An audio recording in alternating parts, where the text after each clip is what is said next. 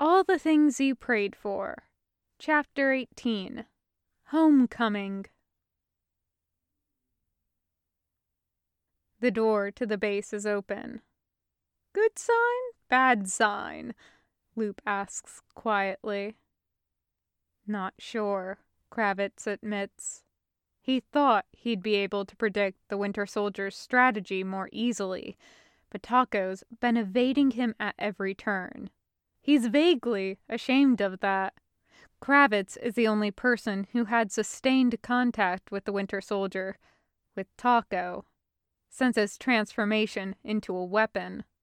Kravitz was trained by the man, and still, Taco's been leading them on a merry chase. Let me take point. Kravitz at least trusts that he'll be able to recognize a trap. Absolutely fucking not, Loop says, and breezes past him. Kravitz sighs. Loop is the second most frustrating team leader he's served under. She never does the sensible thing. Lead the way, Cap, he says, making sure to say that in his driest tone of voice. Loop throws him the bird and raises her shield. They enter. The lobby is empty. From the cursory look over the files Loop brought with her that Kravitz did on the flight over, he knows that the facility is superficially similar to the other Hunger bases they've knocked down. The Hunger likes to set up innocuous buildings, an ordinary floor in an office park, a bank on a quiet side street, a dingy brownstone that everyone's eyes gloss over. This one is a corporate bank branch office in a no-name building in Jersey City. The lobby is perfectly normal, other than the emptiness. No signs of violence or struggle here. No signs of people. There's a bank of elevators on the far wall. This, too, is familiar. Are we getting in the Nazi elevator? Loop asks. We're getting in the Nazi elevator, Kravitz says. If he doesn't, Loop will keep asking until he answers. What the history books don't tell you, and what Kravitz finds weirdly endearing, is the fact that Captain America is actually terribly annoying. No, you're not getting in the Nazi elevator, Barry says over the comms. He's technically in a board meeting, though whether he's paying any attention is another question altogether. He offered to come, but it's a Hunger base in Jersey City. Loop and Kravitz should be able to handle it. Please don't get in the Nazi elevator. I've got a new toy for you. Loop pauses before she hits the down button. Yeah, babe? There's a flash drive in your belt pocket. Go to the receptionist's desk, turn on the computer, and stick it into the USB slot. Loop complies. A program opens on the desktop. Oh, good, Barry says. What did you do? Kravitz asks. I've got access to the network, and the security systems, webcams, and stuff. One moment, Greg. I'm dealing with a Nazi thing. A Hunger thing. Iron Man business. Sorry about that. Oh, jeez. Hunger did a really hack job, huh? The sound of typing. You can get in the Nazi elevator now. Basement's empty. No sign of Taco. Loop and Kravitz get into the Nazi elevator. Kravitz punches in the code to make the elevator deliver them to the sub-basement. Does the Hunger have something against sunlight, do you think? Loop says. Kravitz shrugs. He's more Reaper than Kravitz, now that they're firmly in enemy territory. The elevator door opens. The basement is familiar. The Hunger offices are all the same. Standardization. SHIELD was the same way. Rows of empty desks and gray filing cabinets. It's eerily empty down here, too. Not like the base was abandoned, like someone knew they were coming. There are still papers and knickknacks on desks, all set neatly aside like everyone in the office just took the day off, but expected to be back at work tomorrow. I'm already downloading the digital files, Barry says. This should make cleaning the base faster. We'll grab the hard copies, Kravitz says. Loop is already shuffling through file folders. Kravitz decides to take a lap around the perimeter, see if there's anything novel about the sub-basement. It's strange, being here before the soldier. The soldier had left quite the bloody trail behind him, through the cities and the towns, rooms filled with blood and bone. Something feels wrong down here. Kravitz doesn't know what, but decades in the business have taught him to trust his gut. He scans the desks as he walks, but there is nothing that immediately seems out of place. Maybe he won't find anything, and later they'll send in another team to strip the place down to its bolts. Barry sending the SHIELD agents that he's taken under Hallwinter Industries' wing to process and catalog it all and hush everything up. Then Kravitz sees the door. Authorized technicians only is emblazoned in bright red letters. For a second, he wonders why it seems familiar, then remembers. The vault in D.C., the cryotube behind it, the chair they placed the soldier in to wipe his memories, the same equipment the Red Room used, a triple-layer memory. But technicians for what? It doesn't necessarily have to be the cryotube, the chair. Kravitz hopes for the soldier's sake that there's some other machinery inside. What's behind that door? He asks Barry.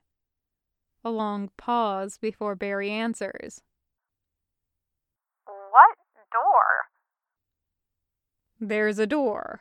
Says authorized technicians only in red.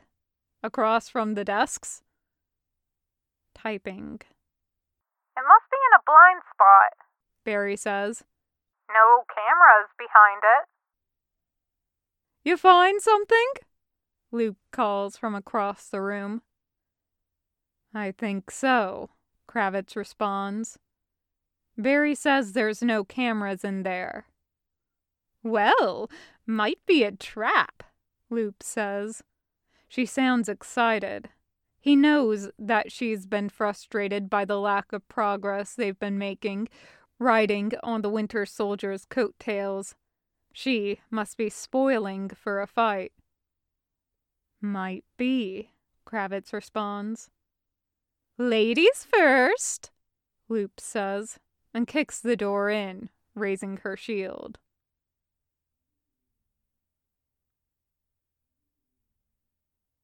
Bullets strike the shield as soon as the door goes down. Small caliber, not enough force to even make the shield buckle. They drop to the floor, and Loop raises the shield to send it flying in the direction the bullets came from. Except when she moves her arm, she sees the tableau in front of her. The chair, and the blood, and the body. And her brother.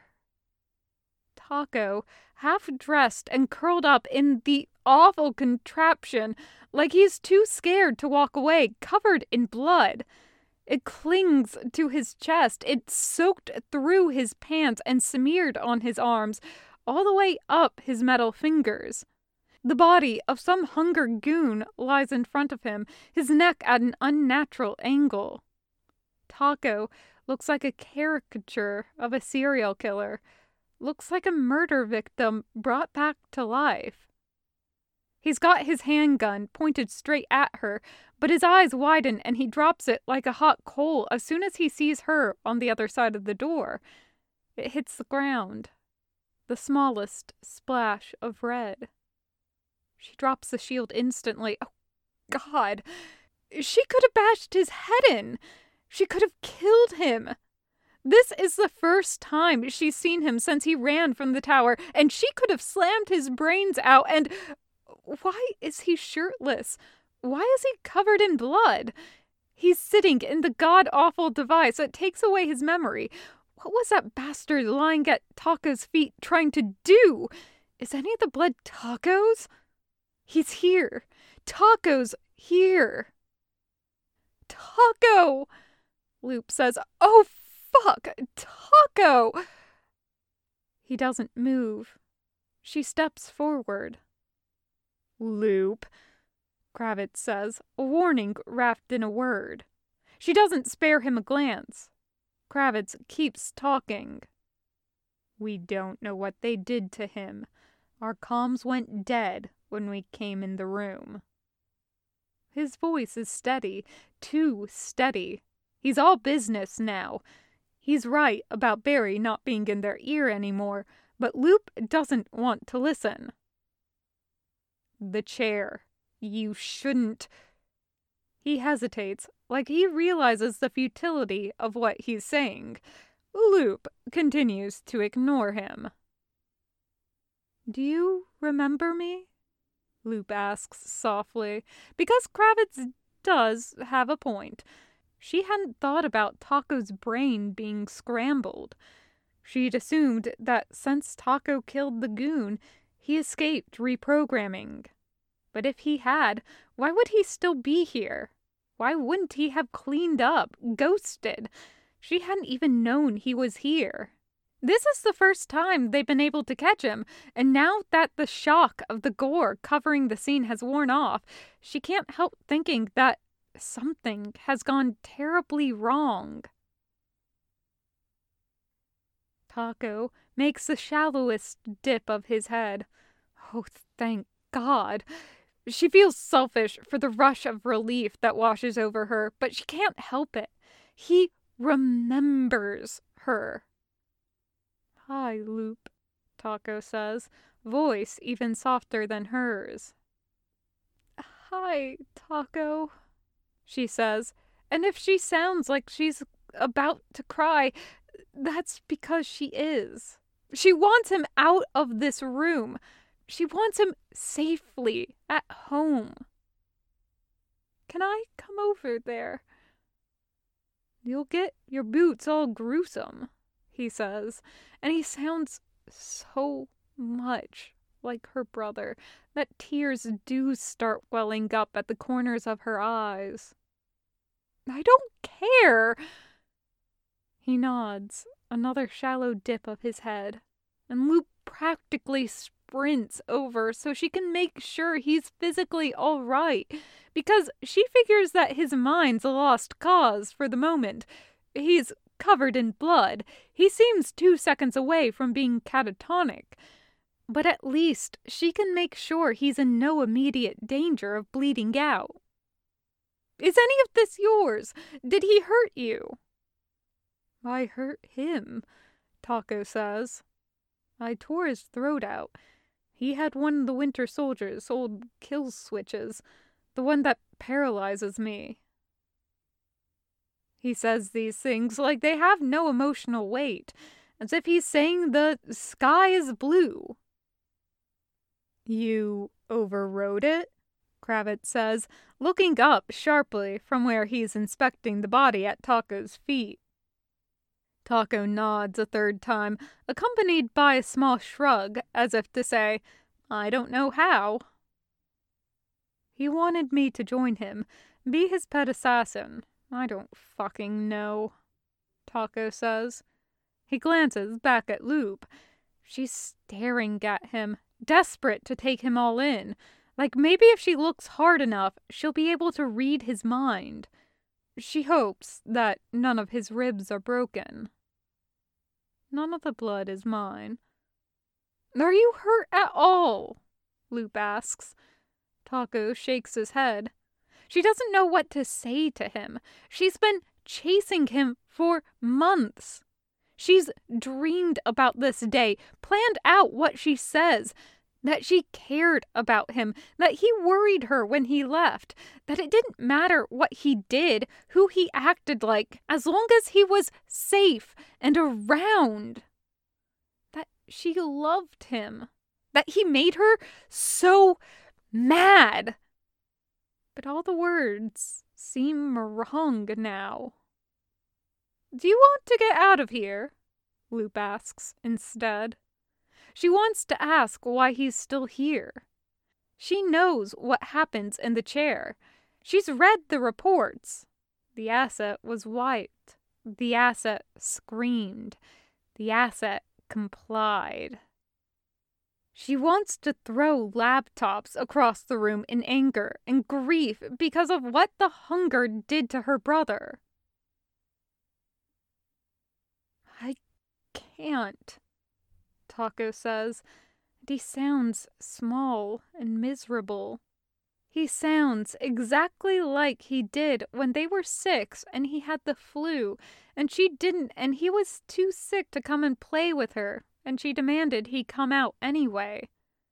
They both got in trouble when he did, but Taco didn't want her to be alone. Why not? She asks, trying to keep her voice gentle. She's not demanding anything of him.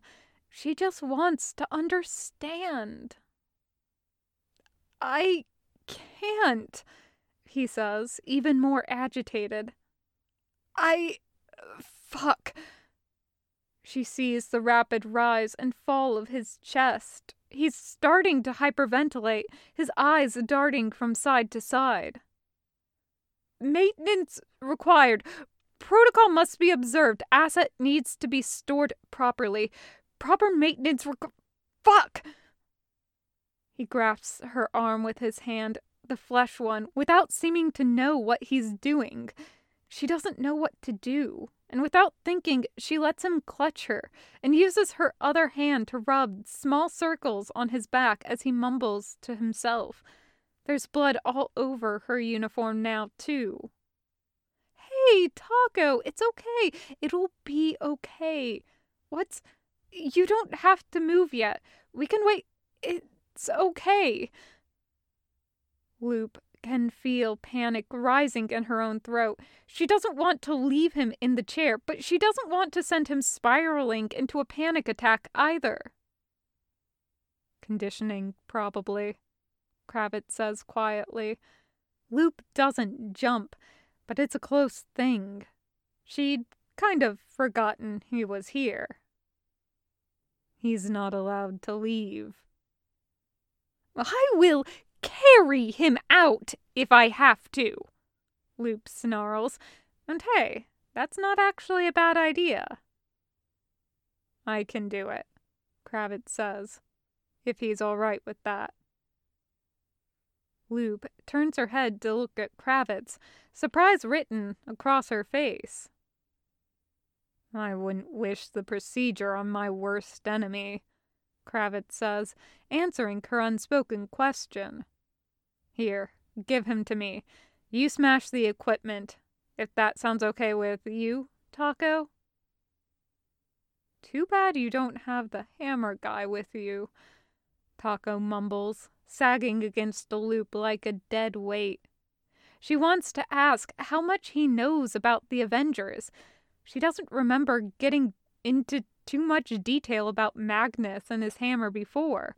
She's not sure Taco was Taco before either. He's so much more himself now, even if he is exhausted and bloody and looks like he hasn't been eating enough. At least he's not hyperventilating. Okay, yeah, get me out of here. I don't care anymore. That statement is concerning, Now is not the time to unpack it. Loop disentangles Taco from her arms, and Kravitz steps forward, neatly scooping Taco into a bridal carry. She knows that Taco would usually be embarrassed about this, or at least flirtatious. Taco being carried by a handsome guy would usually be prime Taco being really gay and annoying time. Now, he just leans his head against Kravitz's shoulder. Loop raises her shield. "This might get messy," she says. "And loud. Maybe get out of here, yeah?" She waits for the door to close behind them, then slams the side of her shield into the chair.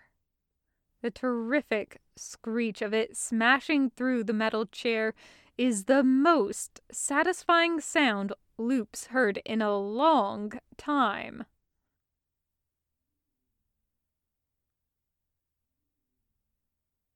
"I can walk," Taco says as soon as they cross the threshold and the door closes behind them. "All right," Kravitz says, but he has his private doubts. He knows the cascade triggers that Taco referred to, the conditioning that kept him tied to the chair even after their effect wore off. Knows the bone-deep, irrational fear that could be buried in your mind. He sets Taco down in an office chair instead of on his feet. Taco makes no move to get up. Kravitz is working on autopilot mostly. Fortunately, his autopilot is better than most people's manual. Most of his brain is preoccupied with memory. He watched the Winter Soldier get wiped once when he was much, much younger. It's seared into his brain. Another thing he probably should have told Loop about. It's shameful. He did nothing to try and stop it. Kravitz refuses to feel guilty for that. At the time, he was no more able to question orders than Earthworm was able to fly. To intervene would have meant his punishment or death, or maybe him being manhandled into the chair too, which would probably also have meant death with someone without Taco's enhancements. Still, he feels a little better, having been useful here, having helped Taco get out of the room. Kravitz sits down in another chair next to Taco. "She was going crazy trying to find you," he says. He studiously avoids staring at Taco, watching him out of the corner of his eye instead. He's blood-splattered, and there are strands of hair falling out of his ponytail. Kravitz is struck by the irrational urge to fix it. "Yeah," Taco says. "I didn't ask her to." A good thing she did, though. "Yeah," Taco says. His voice cracks. "Yeah." Kravitz looks down at his hands. They listen to Loop destroy the chair, the room, on the other side of the door, in silence.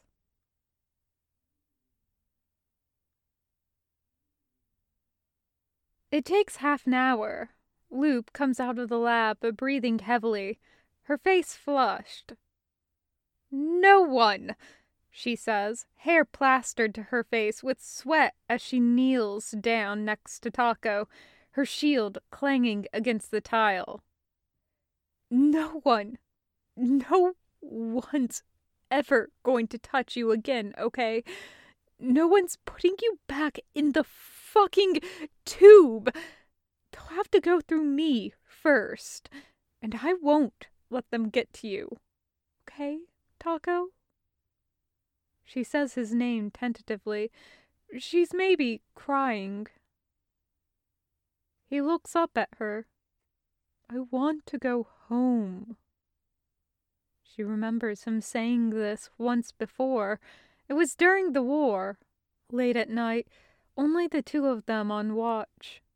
He'd said it like a confession and looked immediately embarrassed.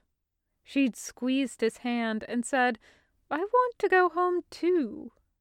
And that was the last they spoke of it, because they were Captain America, and if they didn't believe in their cause, who would? Now he says it like someone lost. Like home is a strange concept to him, a place he doesn't know. The remnant of desire without a direct object. She brushes the hair out of his face, tucking it behind his ear, and tries to wipe blood off his cheek, but it just smears. He leans into her hand anyway.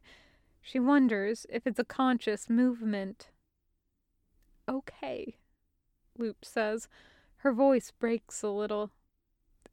"Okay, we're going home." "I'll get the helijet," Kravitz says, his voice as soft as Loop's ever heard it. Loop hadn't even thought of that. She and Kravitz left the jet a good 4 blocks away to preserve some element of surprise. Loop can't just wheel Taco down the hall and directly into her bedroom. There's logistics to take care of. They don't show these bits in movies. The part where you're in a building owned by Nazis, waiting for your best friend, the super spy, to fly a helijet your boyfriend's company owns to the roof. Taco is getting blood all over a Hunger office chair. Loop is getting blood all over her hands. Kravitz hasn't made a single comment about the Winter Soldier being dangerous. He hasn't murmured under his breath that she shouldn't be fooled by him, that he's going to turn on them at any moment. Loop's grateful because she doesn't have the energy for an argument right now. Kravitz touches her shoulder, squeezes it gently. "I'll be back in 15 minutes, he says. 20 tops. I'll call Barry too." "Thanks," Loop says. She knows she should talk to Barry herself, but she can't imagine explaining everything over the phone. She knows he's probably watching through the cameras, but she wants to talk to him about this while burying her face in his shoulder as he rubs her back. "Call me if you need anything before I'm back," Kravitz says, and she knows this is his tacit attempt at giving her some space. She dredges up an appreciative smile for him. He nods and squeezes her shoulder again as he walks away. Loop watches him go, then turns back to Taco. His body language is all Taco now. The way he's curled up in his chair could be Taco at 20, 15, 10, 5. It could be Taco after getting scolded for stealing. Taco in the bathroom after Jerry Darwin broke up with him. Taco the morning after their aunt died. It's the way he shrank when he was miserable, as if he could disappear into a corner of the universe and be forgotten. When he's happy, he's expansive, sprawling out in his words and limbs and actions. But he licks his wounds in private. Getting him to talk was always like pulling teeth.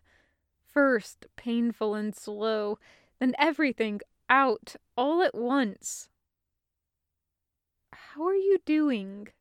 Loop asks, as she dabs at Taco's forehead. He shrugs. He runs a hand through his hair and pulls at the dried blood coating the strands. He yanks harder.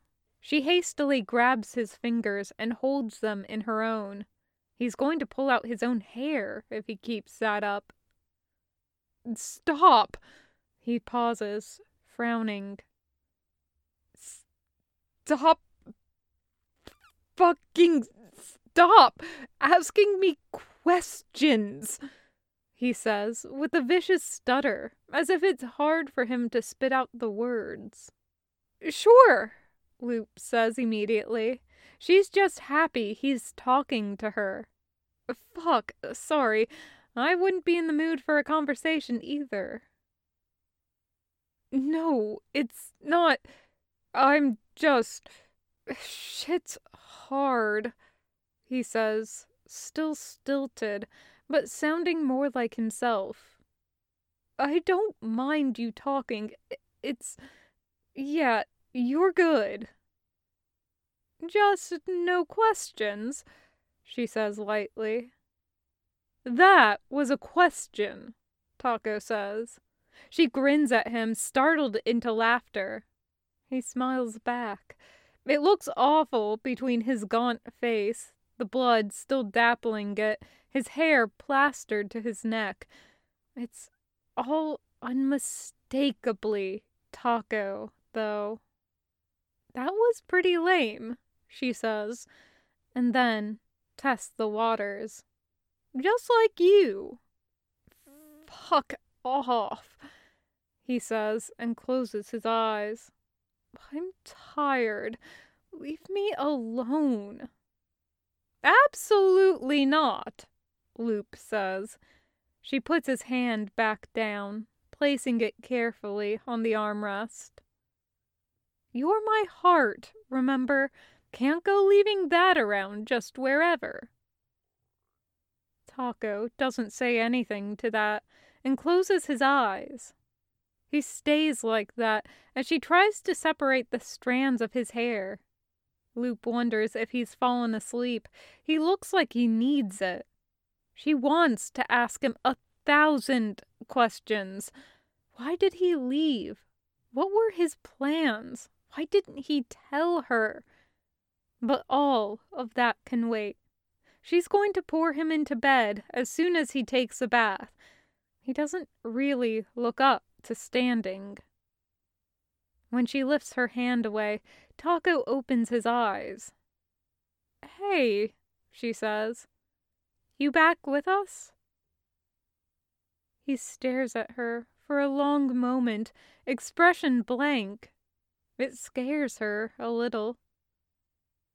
Yeah, Taco says finally, the blankness falling away.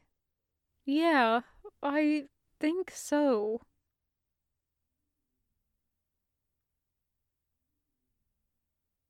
Something in his head feels different, as if sitting in the chair reset him, as if he'd been wiped, except instead of being wiped, something had been poured into him.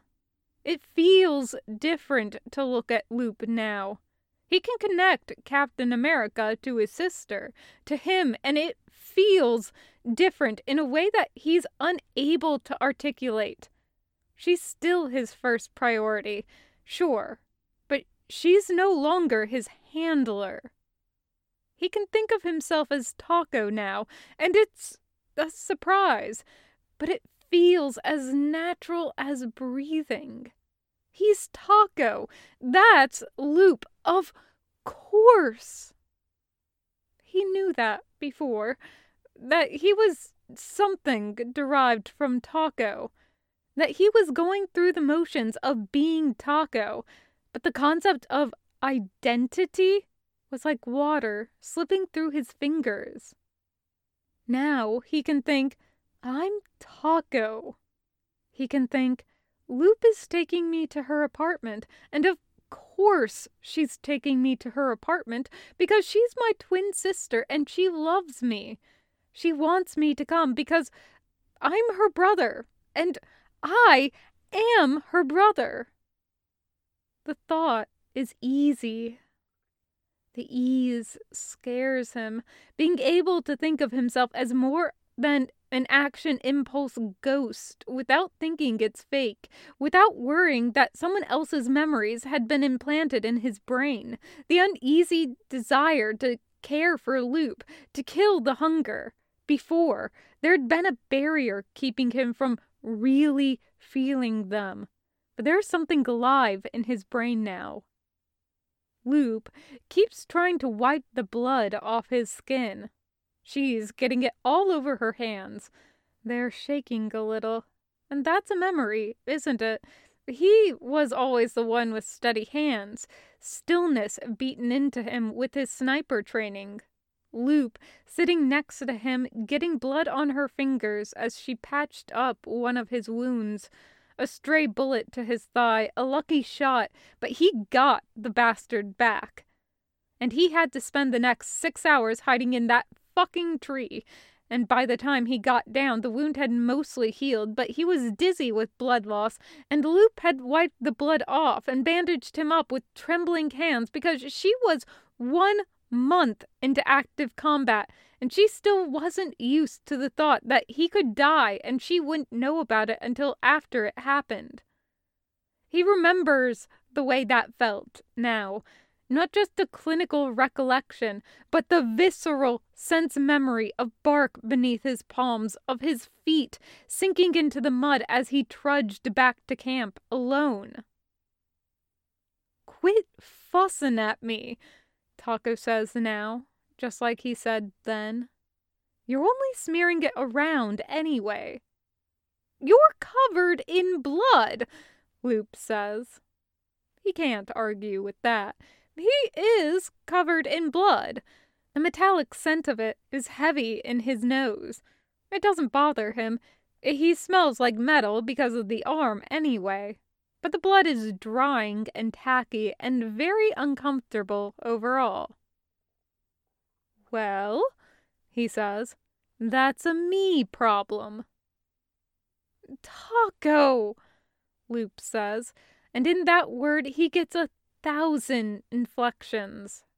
Exasperation, worry, fondness.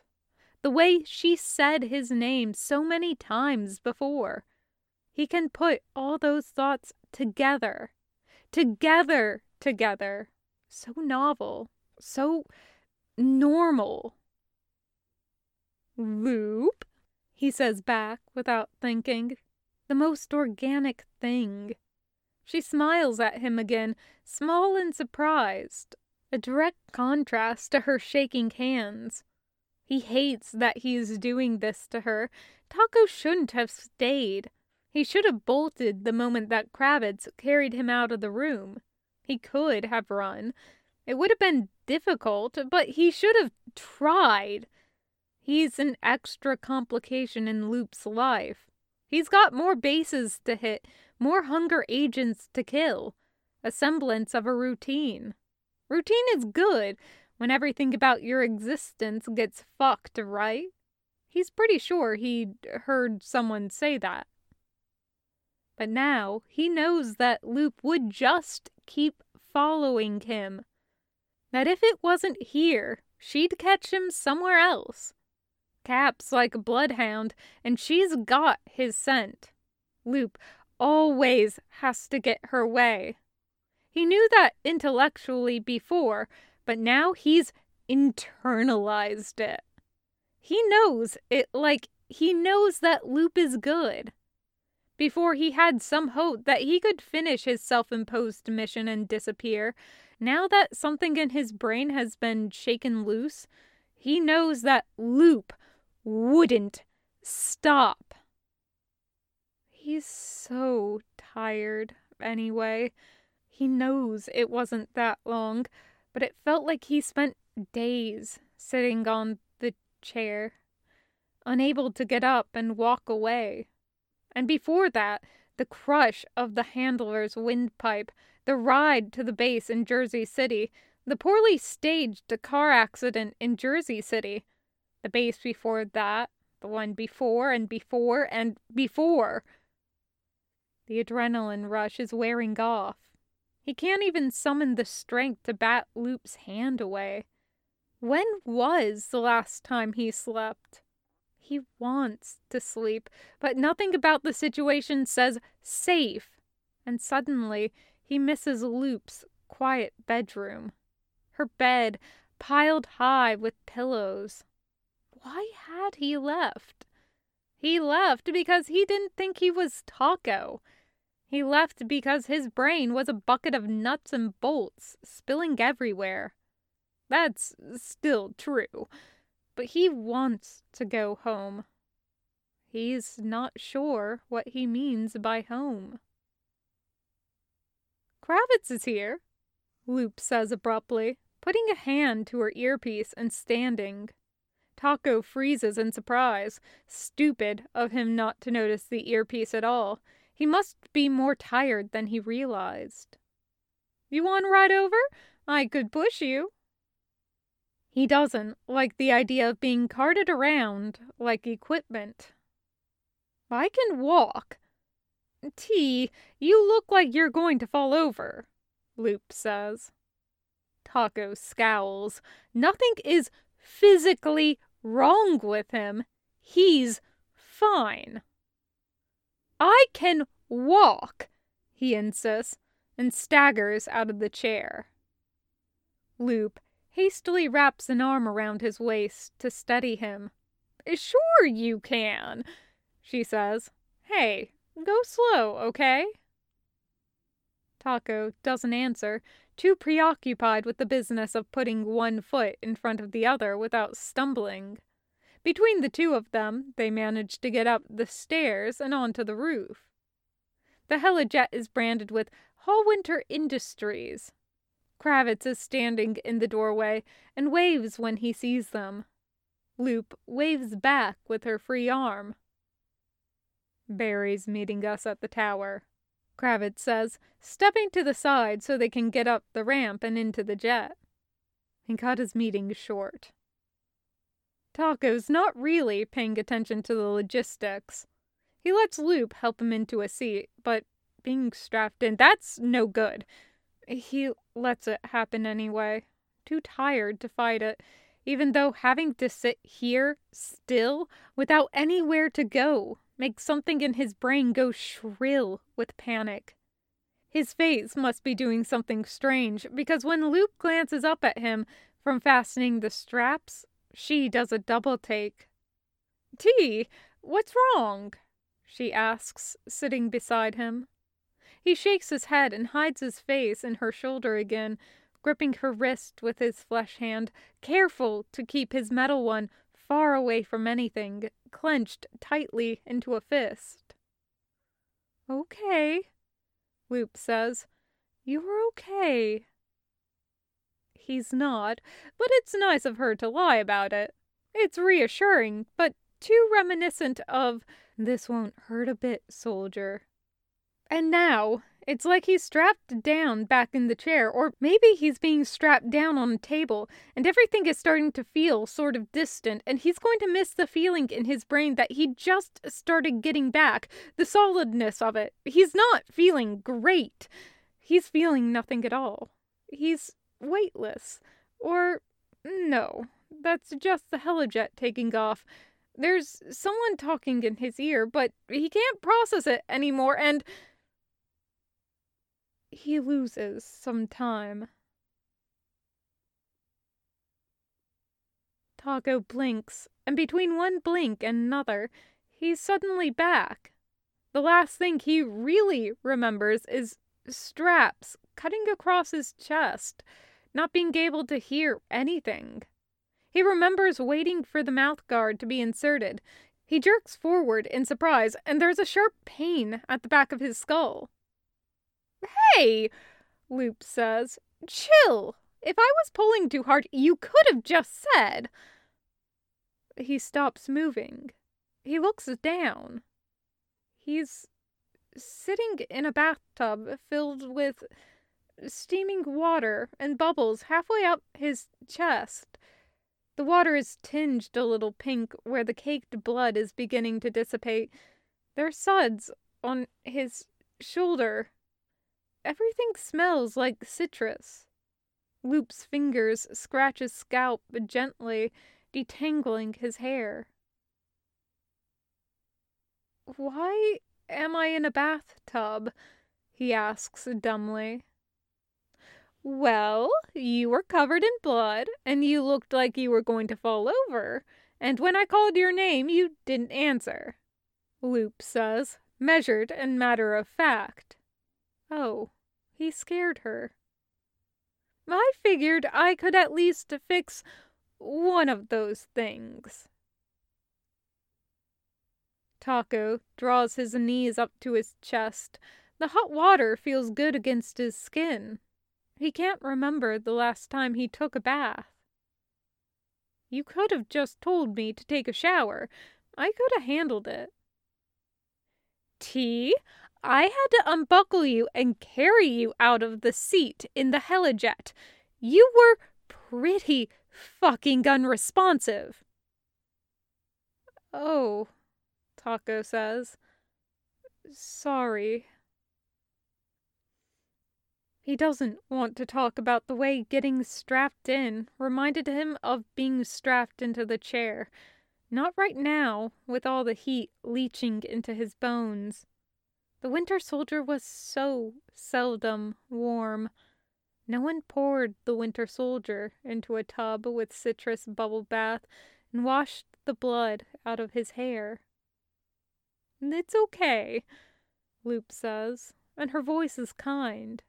It's the same voice she used to call stray cats in alleyways. Fucking hell, he can't believe he remembers that. He sort of hates that she's using it on him. He feels like if she didn't, he'd just about lose it. It's been kind of a fucked up day, huh? The laugh rips out of his chest like a sob, and he curls up tighter, wet face to wet knees. Ha! Kind of a fucked up century.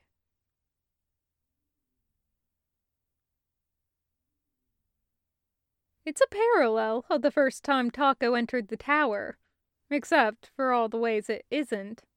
Physically, he's in worse shape. That's obvious, even at a glance, especially when the blood's been washed off him. He almost falls asleep twice in the bathtub, and Loop has to shake his shoulder to keep him awake. Just a little longer, and you can go to bed, all right, she says. She stands and unhooks the shower head from the wall and hands it to him. Rinse off.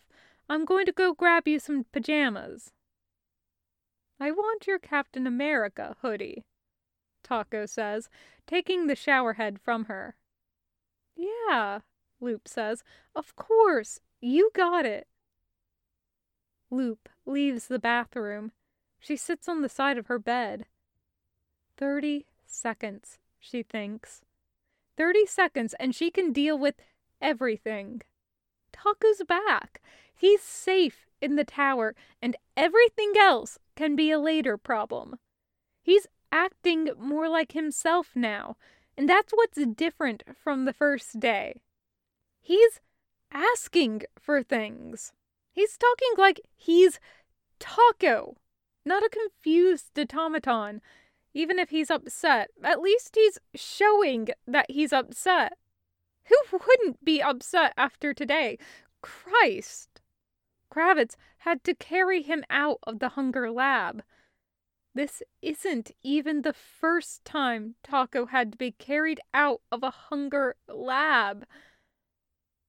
Her phone rings. She startles and picks it up. Hey, Barry says. Taco's gotten out of the bath, in case he wanted to go back in there with clothes or something. Loop wrinkles her nose. Babe, are you watching us right now? No. Barry says. Maybe. Not watching. I just have the security feed up right now, and I told Jarvis to let me know when you had a minute. How are you holding up? Do you want me to come down there? Aw, he's worried about her, the nerd. She wedges the phone between her ear and her shoulder and stands. We're good, honey, she says.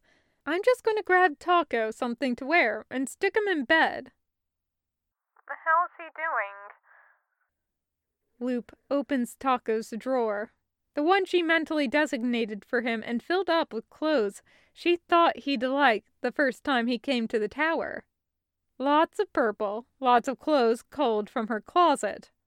She grabs the first pair of pajama pants she sees. He's like this close to passing out, she says. But he's not, like, disassociating anymore.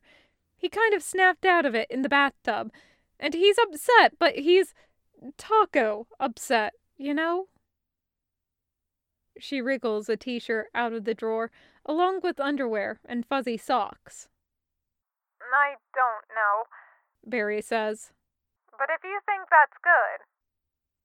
Yeah, she says. He's acting like himself. He wants my Captain America hoodie. Good? Yeah, Loop says. Yeah. She doesn't know how to explain the way there's an awareness Taco's showing, even though he's the sort of quiet he gets when he's really exhausted. That's familiar to her. Same way as she's sure her moods are familiar to him after too long living together. God, she's missed him. She closes the drawer and picks up the Captain America hoodie from where it's hung in her closet. Gonna hang up on you now. I'll be down later? Sure, honey. Barry says. Let me know if you need me, all right? Seriously. We're good, babe, Loop says, and it's all fondness. Love you. She hangs up and shoves her phone back in her pocket before gathering up the clothes and returning to the bathroom. She knocks on the door and cracks it open. Clothing delivery? Taco sticks a hand out. She gives him the pajamas and the hoodie. The door closes. What? No thank you? Thank you, comes muffled through the door. You're welcome. She hovers outside the bathroom door. Taco fell asleep in the bathtub while she was washing his hair. No way is Loop leaving again until Taco is safely in bed.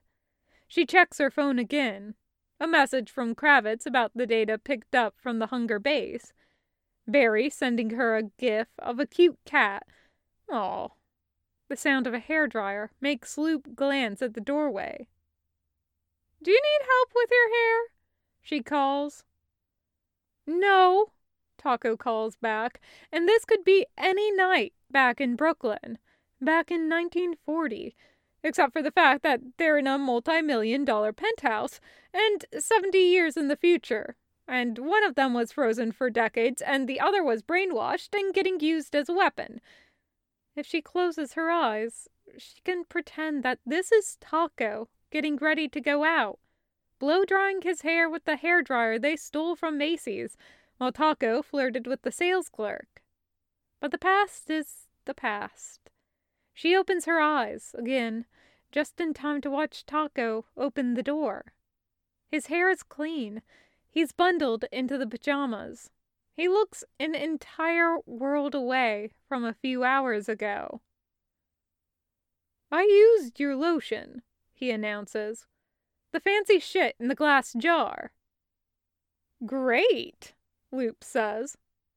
It's not like you weren't using it every day the last time you were here.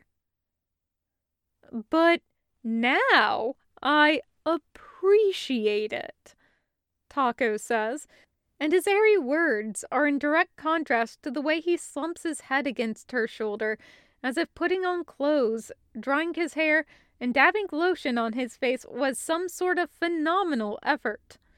At least he looks more comfortable now, soft and wrapped in her hoodie.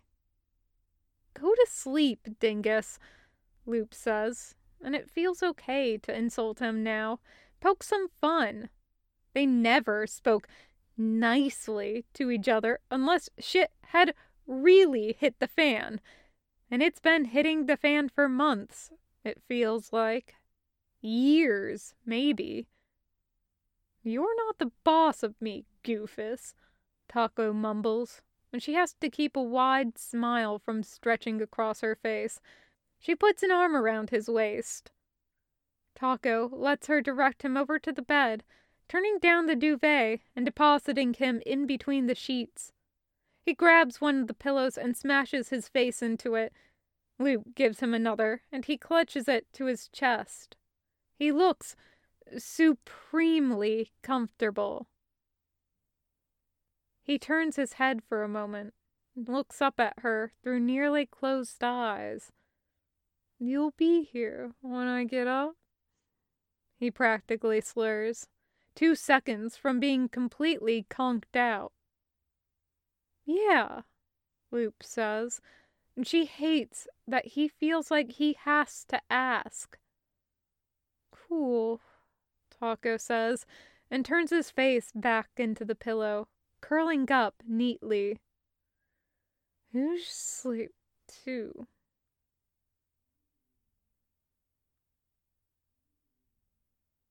Barry's watching the security feed from Loop's room, feeling happy to have her home and safe, and glad she's got Taco now. He doesn't hear Kravitz walk into the lab, and Jarvis doesn't warn him, which means Barry's gonna have to have a talk with his AI. "Are you watching your girlfriend and her brother sleep?" Kravitz asks. "You have cameras in Loop's bedroom." Barry nearly jumps out of his skin, banging his knee against his desk as he whirls his chair around to face Kravitz. "Jesus Christ, Krav! Make some noise when you walk!" Kravitz has showered and changed into clean clothes. His eyes are fixed on the projection floating over Barry's workshop. "You've got an AI. Jarvis would have told you if I was a threat," he says. "You know this is an invasion of privacy, right?" "You're watching it too," Barry says, feeling defensive. "Only because you have it up," Kravitz says. "I came looking for you, not this. How many secret cameras do you have around the tower? How many are operational?" Barry closes out of the feed. "I wanted to check in, but I didn't want to wake them.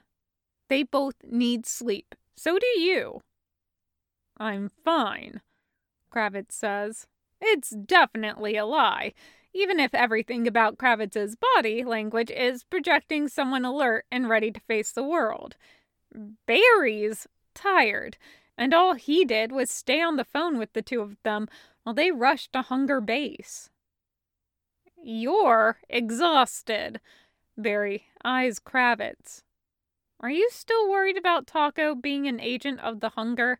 He's been taking out Hunger Bases for months, Krav. He's not working for the Hunger." Kravitz shakes his head. "I'm not worried about him being a spy. I'm worried about him leaving again. He was strapped to the chair when we found him, Barry. He's got plenty of reason to bolt. I'm sure his head's a mess. Loop and I might have seemed like a good option when he was covered in his handler's blood and unable to move, but he's clean and safe now. What's to stop him from bolting once he's rested?"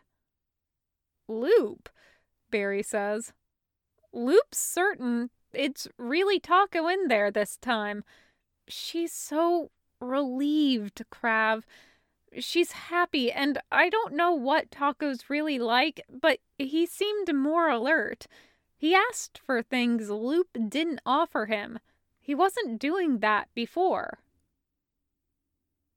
Kravitz is quiet for a moment. Then he looks at Barry, smirking. "You're worried, too. That's why you had the feed from Loop's room up.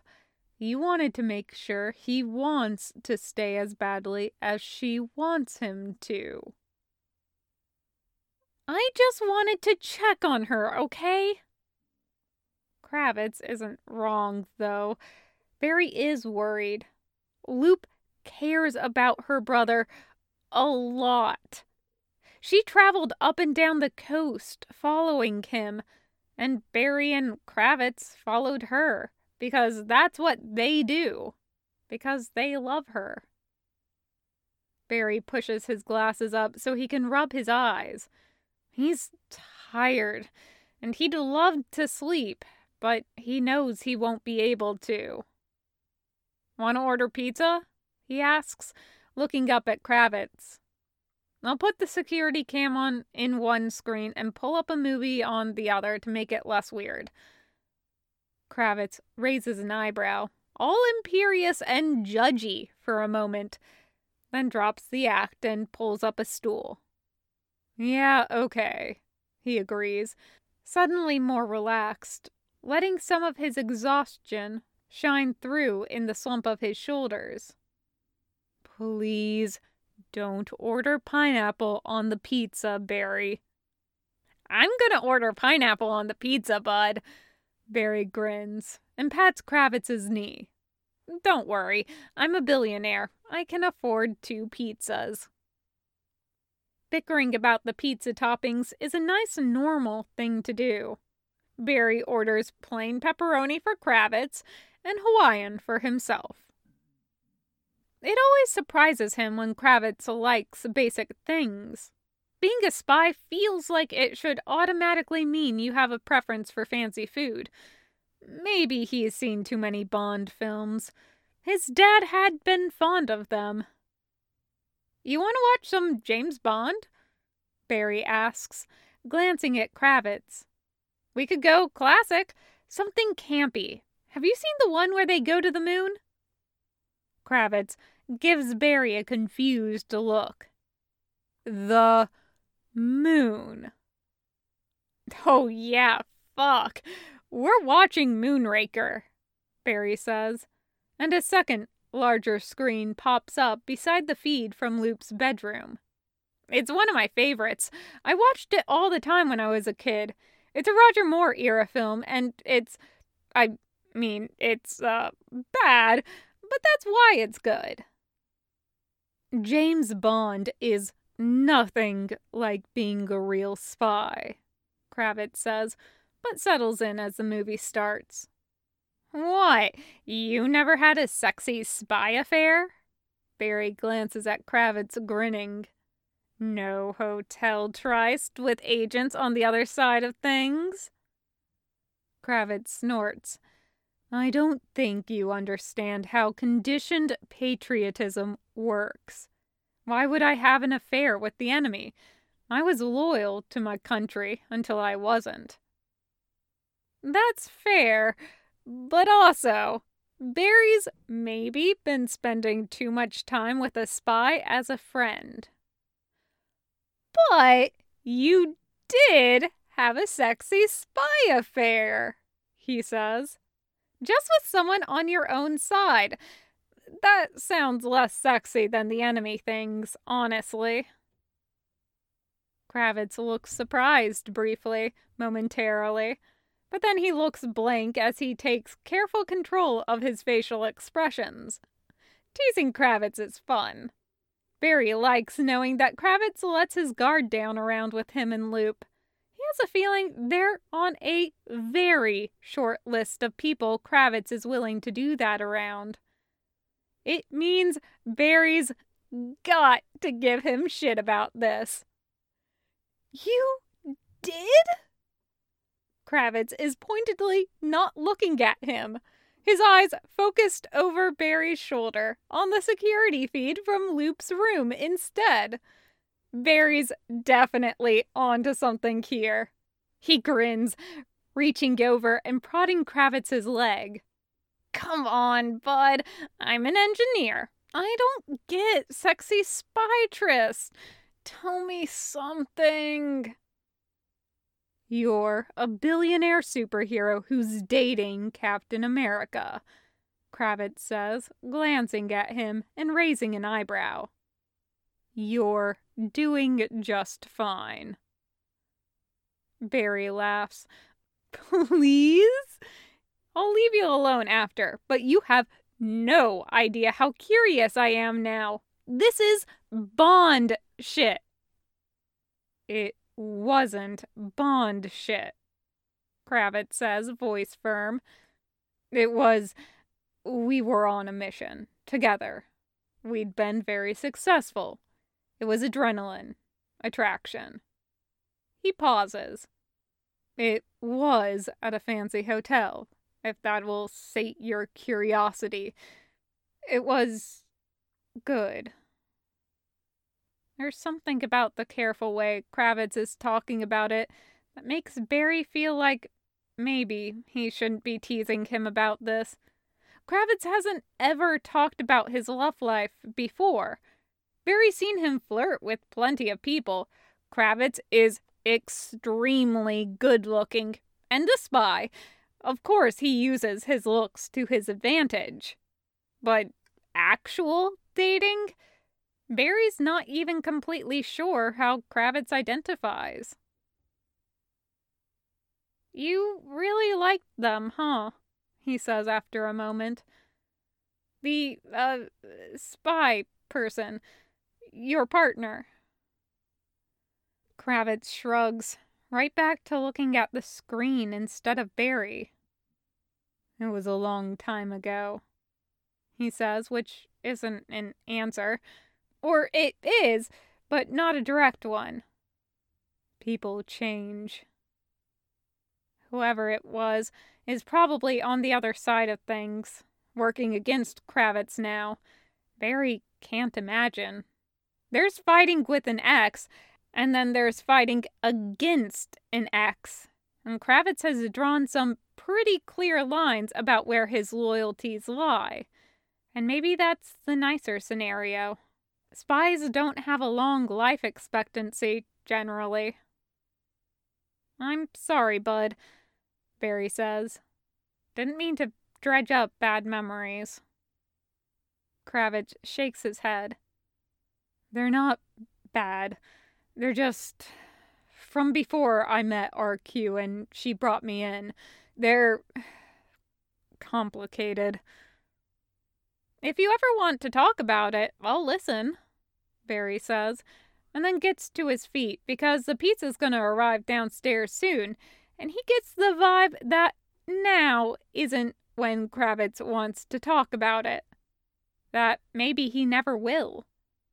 He reaches out and pats Kravitz's shoulder. I'm gonna get us both a drink, and then you can tell me everything wrong with the spy shit in Moonraker. It'll be fun, like a sleepover.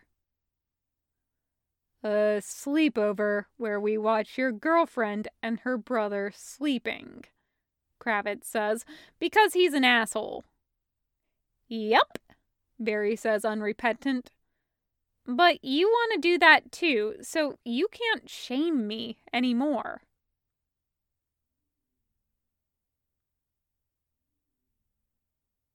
Awareness returns to Taco in stages. First, the knowledge of the space around him. Soft sheets, pillows, blankets, someone warm beside him. He feels vaguely like maybe none of this should be all right. There's the niggling doubt that a body next to him shouldn't mean safety. That as soon as he realized that there was someone else there, he should have snapped awake. But his eyes are still closed, his mind still hovering in the comfortable, half-conscious fog between sleep and waking. He moves closer to the warmth without thinking. It's nice. This is nice. Everything is soft and warm and very present. Like the past and the future are far away. He doesn't want to get up. He feels like if he let it, sleep would tug him under again. The duvet is a heavy weight to cross his body, and it's comforting, for once, to be enveloped by something like this. It smells like cotton, fresh laundry, the lotion that sits on Loop's nightstand. Oh, the person next to him must be Loop. Of course it's Loop. He cracks open an eyelid. There's Loop. She's curled up under the covers, head mashed into a pillow, so he can only see a sliver of her face and the tumble of her hair. She's snoring a little.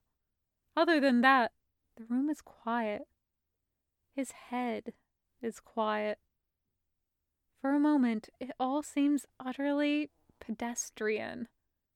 It's like the countless mornings when he woke up first, next to her, sharing a bed as kids because they were small, sharing a bed as teens because they were broke and only had one mattress, sharing a bed during the war because they were scared. Then he remembers that awful last day, returning to the tower. Loop said she would be there when he woke up. Without his consent, his brain dredges up the memory of days Taco didn't remember himself.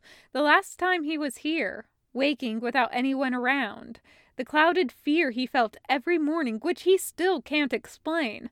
Taco is suddenly, irrationally afraid that he's dreaming Loop up, that his Swiss cheese brain is giving him a false image of exactly what he wants. His eyes snap wide open. He'll leave if she's a hallucination, he thinks, suddenly frantic. He'll leave. He won't be able to stand it if she's not there. Taco stares at Loop's softly breathing form. If she's real, he probably shouldn't wake her. She's got to be tired. But he has to know. He pokes her in the ribs with a cautious finger. She makes a soft sound of protest. He pokes her again, harder, and she makes a louder exclamation and wriggles away, kicking him without any real force. "I'm sleeping, Taco," Loop mumbles. "Go back to sleep." Taco says, and closes his eyes again, satisfied, heartbeat calming. Loop is there, real and solid and close. She told him to sleep. He doesn't have to listen, but he thinks he will. He's still very tired, he thinks abstractly. He's so fucking tired. He'll deal with everything later. Loop is next to him. He feels safe. He sleeps. The end of Chapter 18.